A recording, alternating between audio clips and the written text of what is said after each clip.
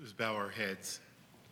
Father, send your Spirit to open our hearts and our minds to the words of your Son, our Lord Jesus Christ. Amen. Good morning. Today's first reading is familiar but long. If you'll turn to page 931 in your pew Bibles, we will read. The first lesson is from the first chapter of Luke, the 26th through the 56th verses. In the 6th month, the angel named Gabriel was sent by God to a town in Galilee called Nazareth, to a virgin engaged to a man whose name was Joseph, and of the house of David. The virgin's name was Mary. And he came to her and said, "Greetings, favored one, the Lord is with you." But she was perplexed by his words and pondered what sort of greeting this might be. The angel said to her, "Do not be afraid, Mary, for you have found favor with God. And now you will conceive in your womb and bear a son, and you will name him Jesus. He will be great and will be called the Son of the Most High, and the Lord God will give to him the throne of his ancestor David. He will reign over the house of Jacob forever, and of his kingdom there will be no end." Mary said to the angel, "How can this be, since I'm a virgin?"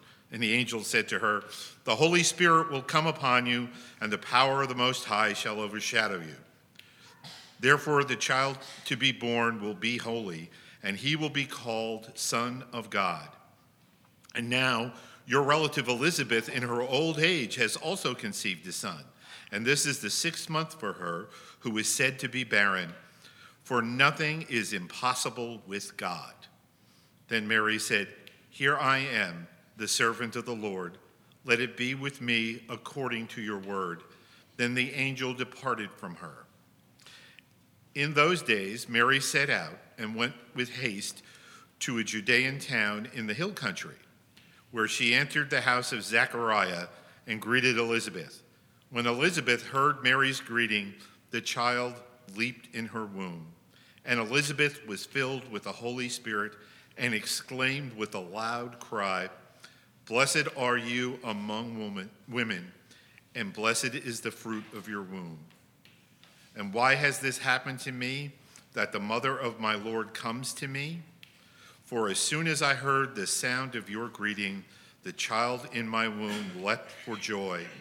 And blessed is she who believed that there would be a fulfillment in what was spoken to her by the Lord." And Mary said, "My soul magnifies the Lord. My spirit rejoices in God my Savior. For he has looked with favor on us, the lowliness of his servant. Surely from now on all generations will call me blessed, for the Mighty One has done great things for me. And holy is his name. His mercy is for those who fear him from generation to generation. He has shown strength with his arm. He has scattered the proud in the thoughts of their hearts. He has brought down the powerful from their thrones and lifted up the lowly. He has filled the hungry with good things and sent the rich away empty. He has helped his servant Israel in remembrance of his mercy, according to the promise he made to our ancestors, to Abraham and to his descendants forever." And Mary remained with her about 3 months and then returned to her home. The word of the Lord. Thanks be to God.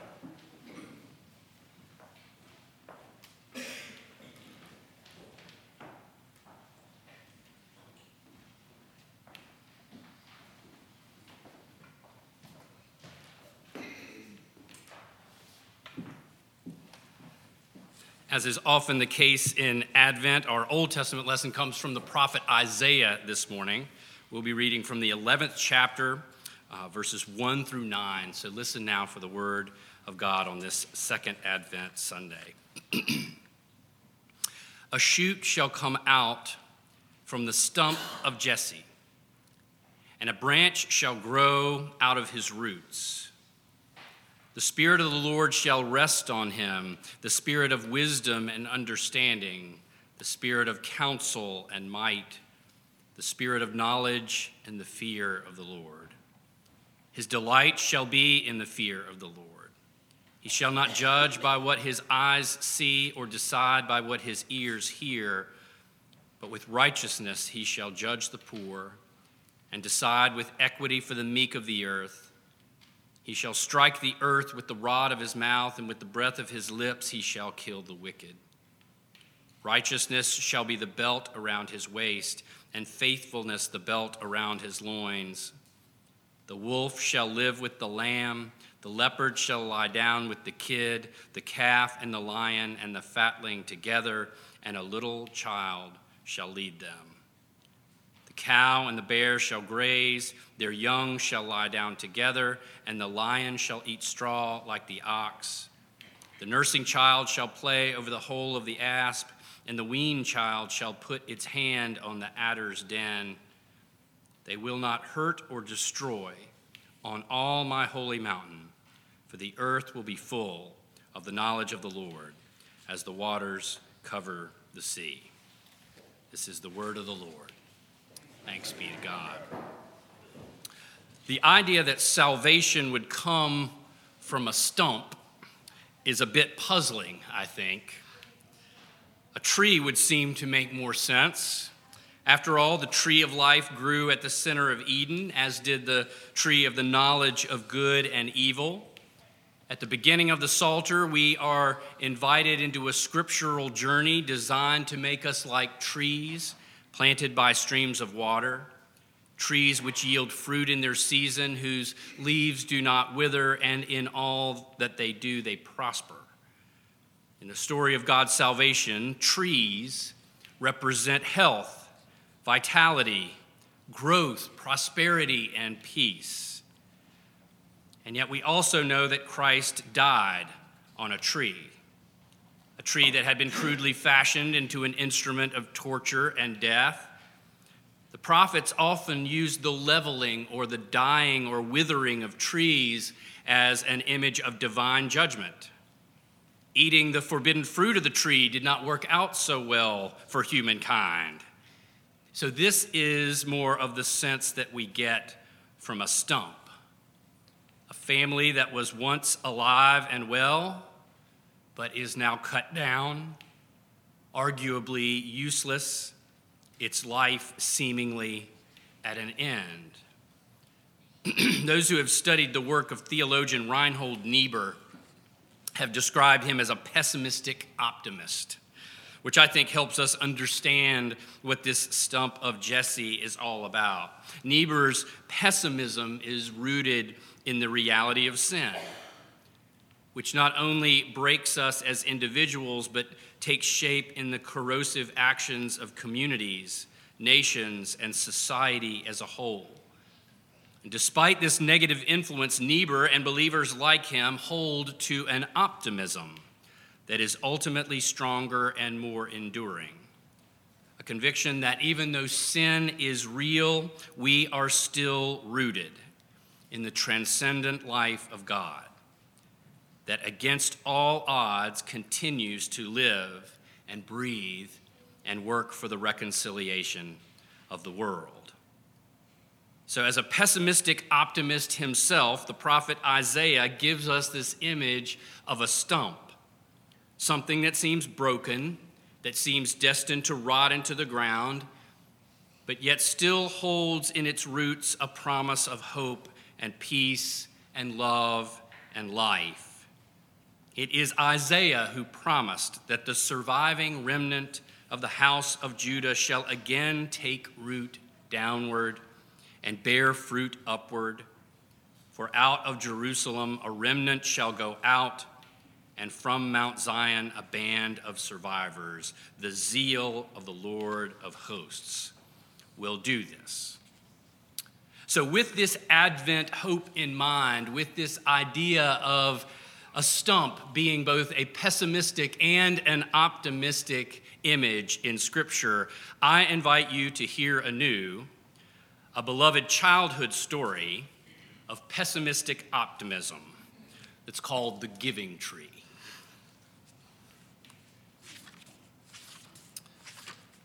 Once there was a tree, and she loved a little boy. And every day the boy would come, and he would gather her leaves and make them into crowns and play king of the forest. He would climb up her trunk and swing from her branches and eat apples. And they would play hide and go seek. And when he was tired, he would sleep in her shade. And the boy loved the tree very much. And the tree was happy. But time went by, and the boy grew older, and the tree was often alone. Then one day the boy came to the tree, and the tree said, "Come, boy, come and climb up my trunk and swing from my branches and eat apples and play in my shade and be happy." "I am too big to climb and play," said the boy. "I want to buy things and have fun. I want some money. Can you give me some money?" "I'm sorry," said the tree, "but I have no money. I have only leaves and apples. Take my apples, boy, and sell them in the city. Then you will have money, and you will be happy." And so the boy climbed up the tree and gathered her apples and carried them away, and the tree was happy. But the boy stayed away for a long time, and the tree was sad. And then one day the boy came back, and the tree shook with joy, and she said, "Come, boy, climb up my trunk and swing from my branches and be happy." "I'm too busy to climb trees," said the boy. "I want a house to keep me warm," he said. "I want a wife and I want children, so I need a house. Can you give me a house?" "I have no house," said the tree. "The forest is my house. But you may cut off my branches and build a house. Then you will be happy." And so the boy cut off her branches and carried them away to build his house. And the tree was happy. But the boy stayed away for a long time. And when he came back, the tree was so happy that she could hardly speak. "Come, boy," she whispered, "come and play." "I am too old and sad to play," said the boy. "I want a boat that will take me far away from here. Can you give me a boat?" "Cut down my trunk and make a boat," said the tree. "Then you can sail away and be happy." So the boy cut down her trunk and made a boat and sailed away. And the tree was happy, but not really. And after a long time, the boy came back again. "I'm sorry, boy," said the tree, "but I have nothing left to give you. My apples are gone. My teeth are too weak for apples," said the boy. "My branches are gone," said the tree. "You cannot swing on them." "I'm too old to swing on branches," said the boy. "My trunk is gone," said the tree. "You cannot climb." "I'm too tired to climb," said the boy. "I am sorry," sighed the tree. "I wish that I could give you something, but I have nothing left. I am just an old stump. I am sorry." "I don't need very much now," said the boy, "just a quiet place to sit and rest. I am very tired." "Well," said the tree, straightening herself up as much as she could, "well, an old stump is good for sitting and resting.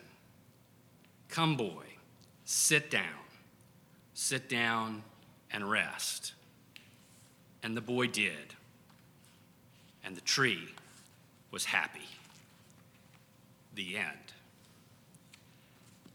Thanks be to God for the promise of this Advent Sunday that a shoot shall come out from the stump of Jesse, that a branch shall grow out of his roots, that the surviving remnant of the house of Judah shall again take root downward and bear fruit upward.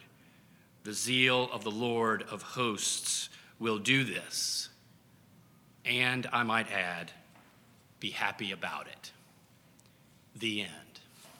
Thanks be to God.